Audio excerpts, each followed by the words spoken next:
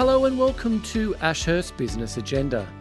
This episode is a conversation between Ruth Nickey, Executive Director at McLaren Automotive, who's joined by Tara Waters, Partner and Head of Ashurst Advanced Digital.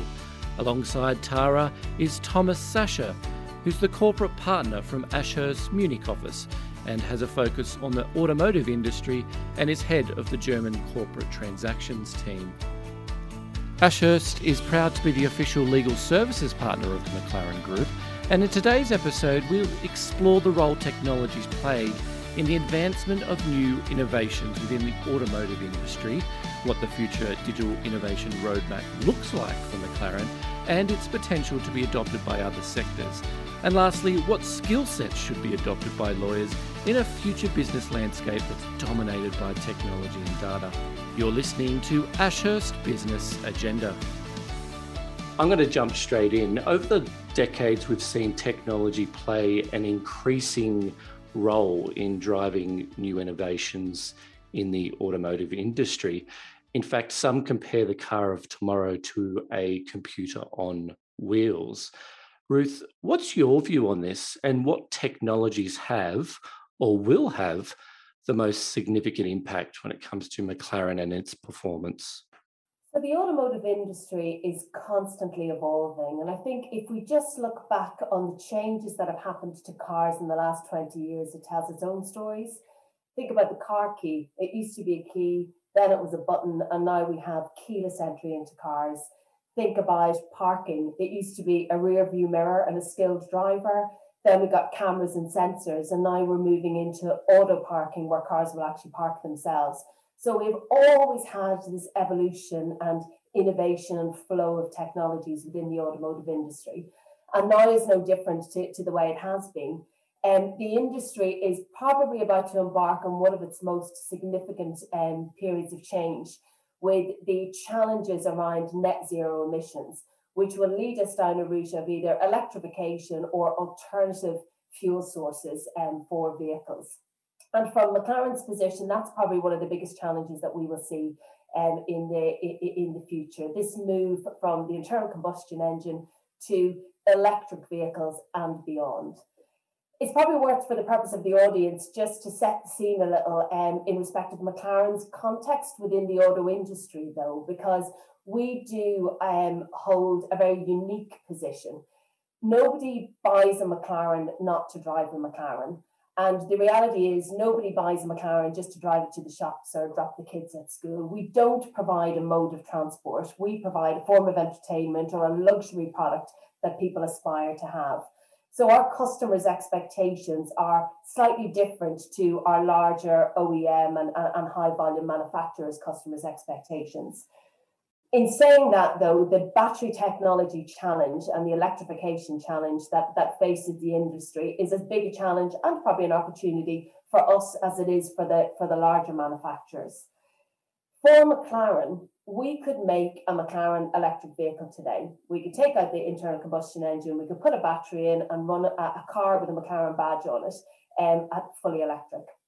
The reality is, though, is that it would not meet our customer attributes or the expectations of our customers, because batteries are really heavy, and the battery technology available on the market at the moment does not work in the context of the type of cars that we produce. The reality is the battery technology available for a lot of the auto industry doesn't match the customer expectations or where the industry and the vehicles need to go.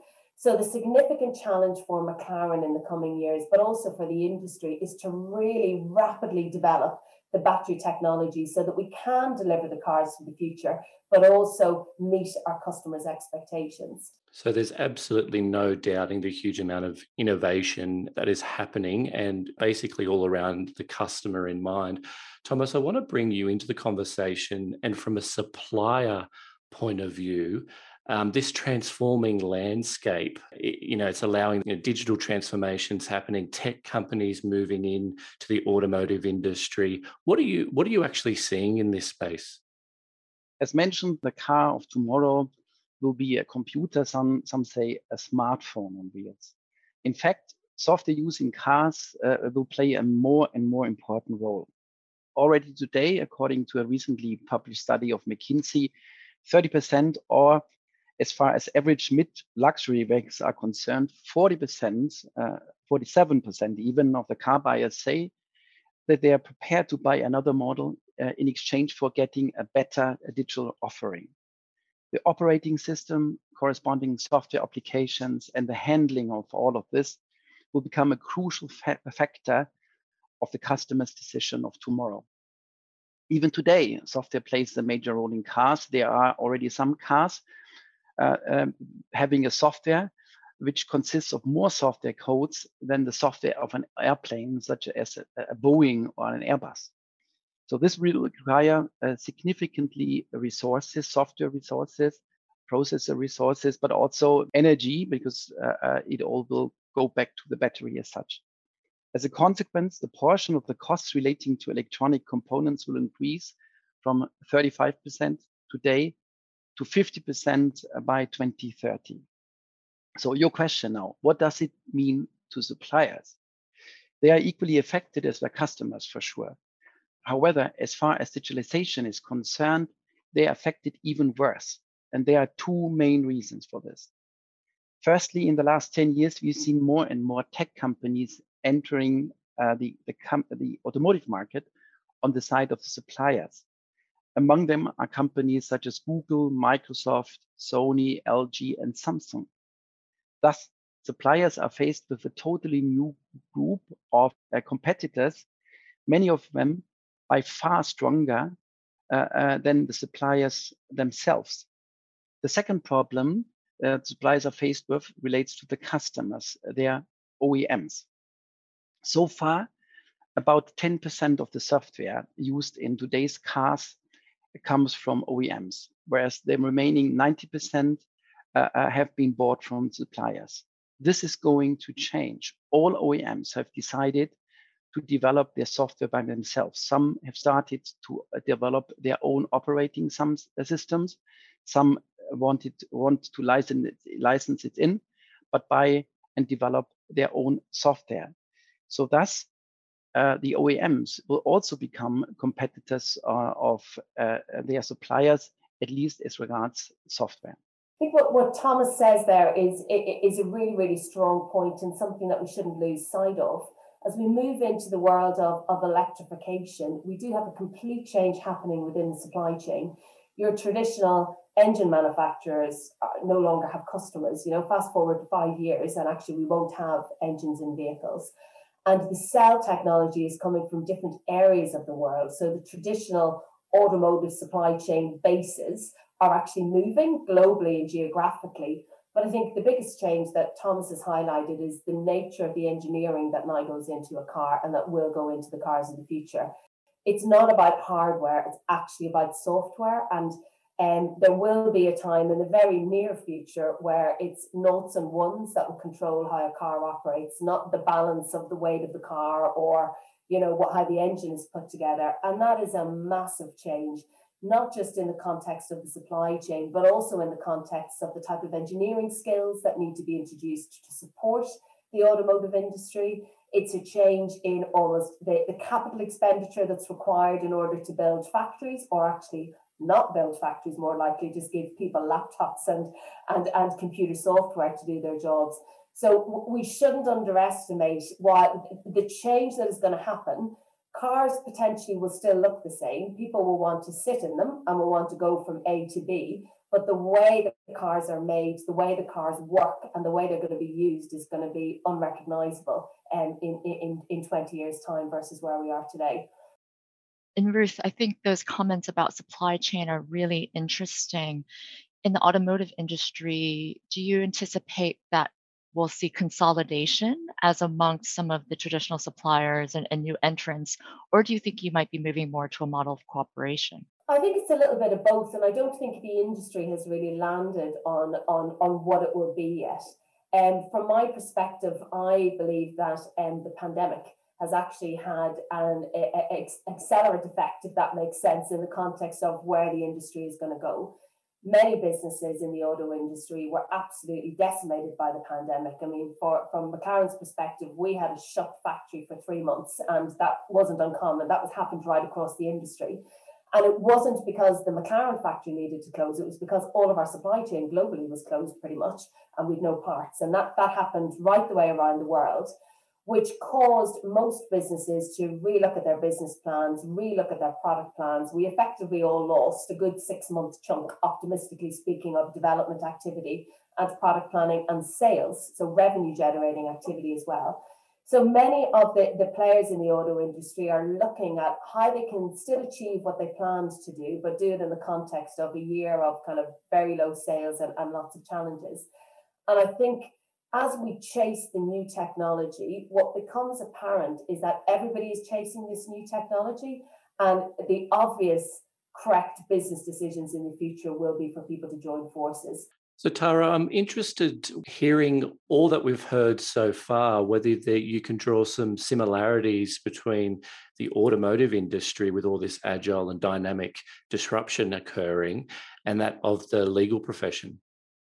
Yeah, that was the genesis of my question for Ruth, in fact, because I think in the legal industry, like the automotive industry and other industries where we're seeing digital transformation and digitalization become a major driver of what's happening, we are seeing within these industries what we often refer to as ecosystems start to develop, where the participants are coming in and they're actually we're spurring each other on, in fact, in terms of the innovation and transformation.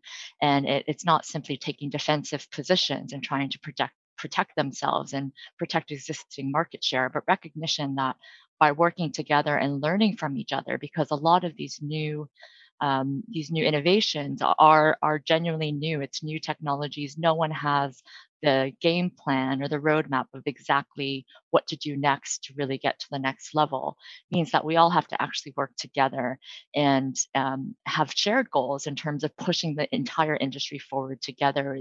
There can't just be one winner. We all have to be winners in this new world, which means that for us in the legal industry, we are very much looking at collaborations across the industry as well as intra-industry, and bringing in particular, big technology vendors and suppliers into our industry, help them understand our problems in legal and find out ways to utilize their technology to improve the industry as a whole. And so in fact, we often refer to it as co-opetition, because law firms traditionally are very competitive and we remain very competitive, but we are now very friendly with one another, particularly in the innovation and transformation space, because we recognize that the value of working together is really to benefit the industry as a whole. And Tara, with your crystal ball out, do you see that continuing over the immediate future? What's that technology and digital roadmap look like within the legal industry? I definitely see this cooperative and collaborative environment extending on. And in particular, as we work very closely with our clients like McLaren, we see an increased focus, again, on sharing knowledge about how to adapt to this new normal that we're living in. We're focusing on what's referred to now as legal operations. How do we use technology to the best of our ability to be digitally enabled and to allow our workforces to work better, more seamlessly across borders and in remote environments? And that's really about them onward empowering their own business clients as well as their customers, which is really, really important. I think something that applies across the auto industry and legal industry, and probably more in the context of collaboration, is each business working out what its unique selling point is. And the industry is aligning around what are almost the foundations that you grow those USPs from. And I think technology, both in the context of the legal world, but also the automotive world, an element of that would just be kind of the foundations. Ultimately, I would imagine, I may not be right on this, but I'd imagine that batteries are going to just become a thing. They're not going to be the next best special thing. It'll be the software that controls that batteries. It'll be, as I said, the structures that go around the batteries that would differentiate one car from another.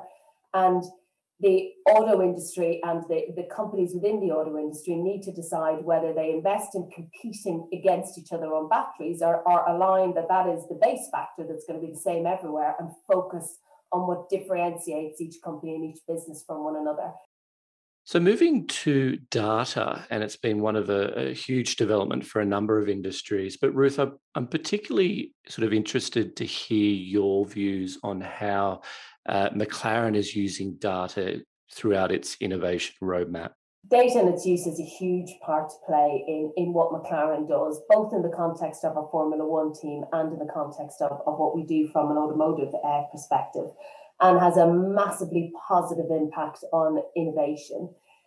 We use a significant amount of digital engineering and virtual product development on both our racing and automotive side. And that allows us to simulate parts, simulate operating modes, and actually simulate the driver experience and the car performance through a technology basis, through computers, before we need to move into creating hardware and making mule models and prototype models. That ultimately allows us to develop parts and develop cars faster, and it also has a very positive impact in terms of the cost of doing so, because we don't have to move into making hardware until much later in our development cycles. So in the context of the automotive industry, we as a business are able to move relatively significantly faster than larger OEMs because of this use of simulation and virtual product development. It allows us to have a very speedy development process, but also, as I said, be able to do it in a much more cost-effective way. I think what's very interesting around data, though, as well, and its use is a little bit like what we just spoke about in the context of industries collaborating, a business collaborating with one another. I think the use of data is not unique to the automotive industry, and one of the things that we have found within McLaren as an organisation is our ability to process data, not necessarily to find the answers, but to help make the decisions to find the answers, especially in the context of the Formula One world where everything happens very quickly and we get a huge amount of data off the car. That ability to process the data in real time and very quickly is relevant across a huge amount of sectors.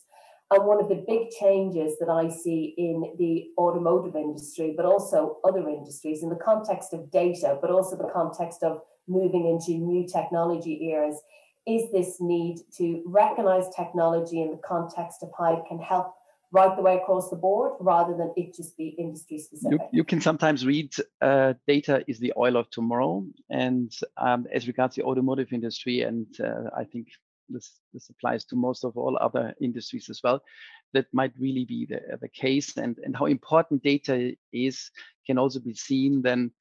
And when looking at our clients, some years ago, one of our suppliers, the legal department of suppliers, decided to go to California for 2 to 3 weeks, and in order to have a couple of meetings with Apple, with Google, with some universities, professors, all kinds of different people, in order to somehow get a new view of how the future will look like tomorrow. And when the team had come back to Germany, I asked one of the team members what the main outcome or the main takeaway of this trip had been. And he said, well, the main takeaway was twofold. Number one, already at the moment, we produce all kind of, or manufacture all kind of products that generate data. None of our product does not generate data. So we need to have in mind how important our data are already today and will become tomorrow. Number two, he said that given the importance of data, we need to make sure that each of our legal team members needs to have a general understanding of how the legal framework around data looks like, in order to make sure that we as a supplier keep control of our data. I think that's definitely one of the important takeaway. We internally have already decided that each of our lawyers should get at least a base training regarding legal framework around data. Tara, what are some of the legal implications, especially when we're talking cross industries, across jurisdictions? What are some of the things we need to consider? There are always a handful of really basic questions you have to answer, and you need to think about these as early as possible because they have significant implications on what you're going to ultimately be able to do in terms of collection and use of data. So, firstly, very basic, what data are you planning to collect? Whose data does it belong to? Where is it coming from? Is it moving across boundaries from a jurisdictional perspective? Where is it going to? And those four basic questions are going to give rise to a huge plethora of potentially very complex legal analyses that need to be done. Because as soon as you start moving data between entities, between borders, you're going to start to develop a very complex web of legal regulation that will apply to how that data gets collected, the protections you are going to need to afford the data owners, and what you can ultimately do with that data. Now, if you're looking to use that data purely internally, you're going to be really focused, of course, on security aspects and ensuring that data integrity is maintained and the data is protected. You're also going to be thinking, of course, about can you monetize this? And then that's likely taking that data, sharing it or making it available and or transforming it and using it in other ways. And again, in all of those cases, that traceability and transparency about what you're doing, how you're doing it, how data is linking to other pieces of data and actions and activities becomes very important. And I think we've all seen within the EU and in other jurisdictions, a growing call from regulators around protection of data holders' rights and what you can and can't do. And the risks here for businesses are significant. There can be significant fines, loss of trust, and brand dilution. And in fact, those last two are really the more important necessarily than the financial implications, because these are risks that will be splashed across headlines, will be on the front page of the FT. And for a company to lose that trust can be significant in terms of what it can do next. I think there's two really interesting, I guess, bits of the jigsaw around data that don't necessarily form part of a discussion, either within the auto industry, I think within the legal analysis of use of data. And they are the regulators and how they are actually driving change, certainly within the automotive industry at the moment. A lot of change is being driven by the regulators, or you could say is being defined and shaped by regulators rather than driven.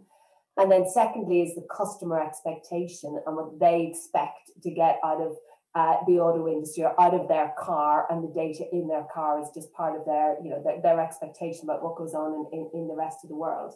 So while big data and autonomous driving is really important, it means nothing unless you have a strong culture.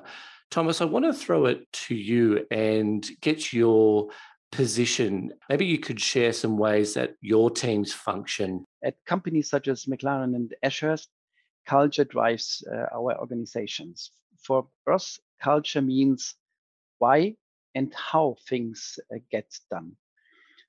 Our key goal is at Ashurst to become the most innovative law firm in the world. And we are convinced that this goal can be achieved if we align our behaviors and norms with the goals of our firm, the expectations of our customers, and the priorities of our employees. If we combine all these elements, then we are convinced that we can provide the best services to our customers, achieve the best results, which is important to get the best and retain the best people, and achieve other benefits such as retaining and engaging the best employees. So for us, it's absolutely important that our culture works. And we have always been known for having a really great culture. Similar to what Thomas has said, the key in McLaren's view to having a high-performing team and a high-performing culture is aligning everyone around a common goal. And in Formula One, it's quite easy to align around the goal. The goal is to win, and you do what you need to do in order to have the fastest car with the best driver on the track to win every weekend. So it's easy to describe that goal. In the context of the automotive company, we actually do a lot of work in making sure that we do have alignment within the organisation on that common goal. So we have a business plan that is openly published internally to all of our employees, so everyone understands where we're going long term. On an annual basis, we publish a set of company imperatives, so things that the overall company has to achieve in order for the year to be successful. And then each department, each team, and each individual within the team then has their own set of objectives or targets or goals for the year, which feed into those company imperatives, which ultimately feed into the delivery of the long-term business plan. So everyone is very clear on what we're working towards. The magic bit of it, though, for me, in terms of how we approach things at McLaren, is that we define that our values, we define how we're going to work, which talks about how we behave with one another, our expectations around how we work together. But that's where the direction from the company stops. I'm so lucky to work with some of the most gifted, intelligent, talented people in the auto industry. I can honestly say that I work with people who are truly geniuses. I can't tell them what to do. I just need, and the company needs to give them direction, explain to them where we need to go, and then frankly get out of the way and let the experts, let those geniuses do what needs to be done within the context of the values and within the context of our imperatives to deliver what's needed. And giving people the empowerment and the freedom to work towards the goals in the way that they can define and that they know works best in the context of their area of expertise is what really, I think, drives that high performance culture, but also retains people and keeps them very engaged and committed to what we're trying to achieve as an organisation. I'm interested to know, what role does corporate social responsibility play in that culture piece? Do you have that as part of the culture piece, or does it sit separate within your sustainability strategy? Corporate and social responsibility needs to sit at the heart of your organisation. And I think having it as a standalone policy or process that sits outside of your normal business operations turns it into a tick the box exercise that ultimately satisfies the auditors, but doesn't necessarily make a difference in terms of what a business is trying to achieve. From McLaren's perspective, we've actually gone through a very interesting exercise over the last 12 months or so in looking to actually draw up that policy of, what does the CSR mean in the context of McLaren? And what we found was we were already doing all the things that needed to be done. We just didn't have a label on them. From our perspective, CSR and I guess our sustainability agenda is about much more than just the very obvious environmental targets, which the majority of the auto industry kind of veer towards. And I think the majority of the outside world looking into the auto industry think it's all about emissions and it's all about greenhouse gases, etc., etc. It's that, but it's also about sustainability within business. And I think we touched on it earlier about how the auto industry is constantly evolving in terms of innovation, the impact that has then on creating new supply chains, new players that enter into the industry depending on where the innovation and technology moves. And actually that forms a huge part of the sustainability agenda of McLaren. It is about building a sustainable business structure, not just for us as an organisation, but actually creating that ecosystem of innovation, supporting and allowing the supply chain to come with us to invent new things that will either revolutionise the auto industry or revolutionise other industries as we share information with one another in terms of technology development. So sustainability in the context of McLaren forms part of what we do every day. It doesn't sit outside on its own in a little pocket somewhere, but also it's part of our survival and part of our growth agenda. Building new things, evolving and being innovative are what makes our organization special. But also in the context of our industry, if you stand still, you're not going to move forward. And really moving forward is about what the auto industry is all about. Thomas, are there any similarities between Ashurst's corporate social responsibility agenda to what you've just heard? I think apart from the fact that we do something totally different, I think our objectives are pretty much the same for us. Corporate social responsibility and sustainability have always played a major role. Part of the strategic plan right from the beginning has been sustainability. For us, in environmental protection, sustainability are really, really crucial. We've appointed a global sustainability partner, Anna-Marie Slot, based in London. She is supported by sustainability advocates in all of our 29 offices. So around the world to drive sustainable initiatives, both with our clients and within the markets we operate. I wanted to bring Tara back and just ask, listening to all the themes that we've discussed in this episode, where do these skill sets lie, do you think, in terms of the future of the legal profession? I think we've definitely seen, as various industries have started to transform, including the legal industry, a transformation of the lawyer's role, whether that be within in private practice or whether that be in-house. And certainly from an in-house perspective, our experience has been that there's been a sharp move away from a in-house lawyer being solely focused on risk and risk mitigation, and in some cases being seen as the hurdle to get through in order to actually execute on the strategy. And the lawyer is now absolutely part of the business drivers and a creator of value within the business. And they're sitting at the table with the C-suites, thinking about strategy, thinking about creative solutions for how the business can achieve its next set of goals and how it can innovate and transform. And what that ultimately means is, of course, that you need to be strong in terms of commercial understanding of the business and the business needs, but also that you do need some new skill sets in relation to tech and digital. And that doesn't mean you need to be a technician. That doesn't mean you need to know how to program or really understand some of those very complex technical aspects of what the business might be doing and technology might be employing. But you do need to understand conceptually how things work and ultimately what that means in terms of those tough legal questions you do have to ask yourself when you're trying to launch a new offering or implement something new within the business. And so we're seeing a lot of people in the legal roles starting to look more about design. How do you design and solutionize, which brings in a new skill set in terms of letting go of that adverseness to risk that is somewhat innate in a lot of lawyers, and actually saying, let's go blue sky. What could we achieve? What are we looking to achieve? And then working backwards from there. And that's always very much about, as Ruth has emphasized, starting with your customer expectations. What do they want? What are they expecting? What do they need?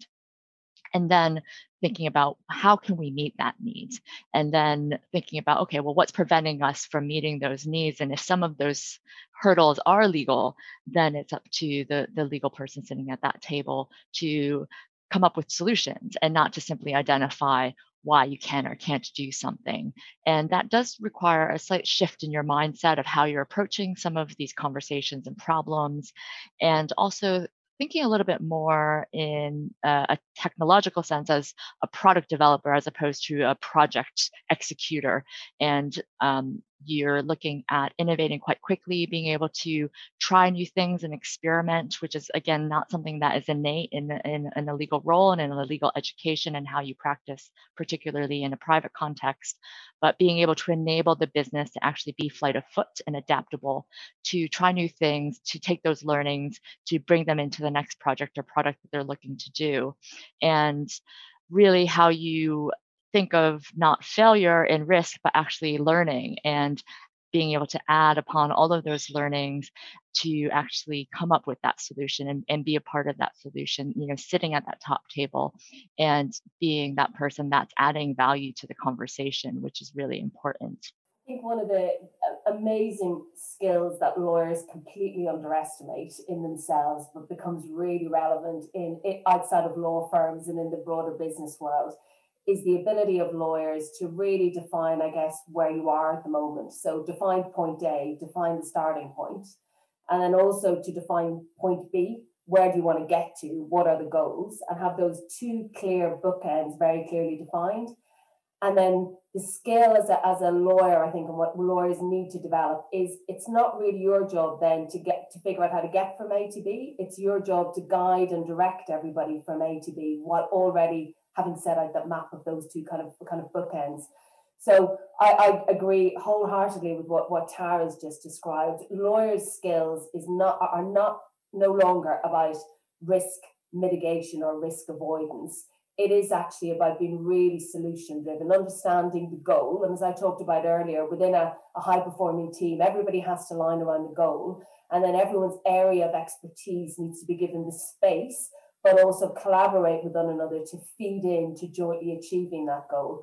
And lawyers have a huge role to play in, frankly, seeing the wood for the trees and be able to analyse really broad sections of data to define very clearly the risks, but also define the opportunities on the journey from A to B. Some really wonderful and valuable insights there. Ruth, Tara and Thomas, I want to thank you very much for being part of Business Agenda. Yeah, thank you. Thank you for listening to Ashurst Business Agenda. We hope you found this episode both worthwhile and insightful. To learn more about our podcast channels, please visit ashurst.com/podcasts. And to ensure you don't miss future episodes, subscribe now on Apple Podcasts, Spotify, or your favourite podcast platform. While there, please feel free to keep the conversation going by leaving us a rating or review. Thanks again for listening, and goodbye for now.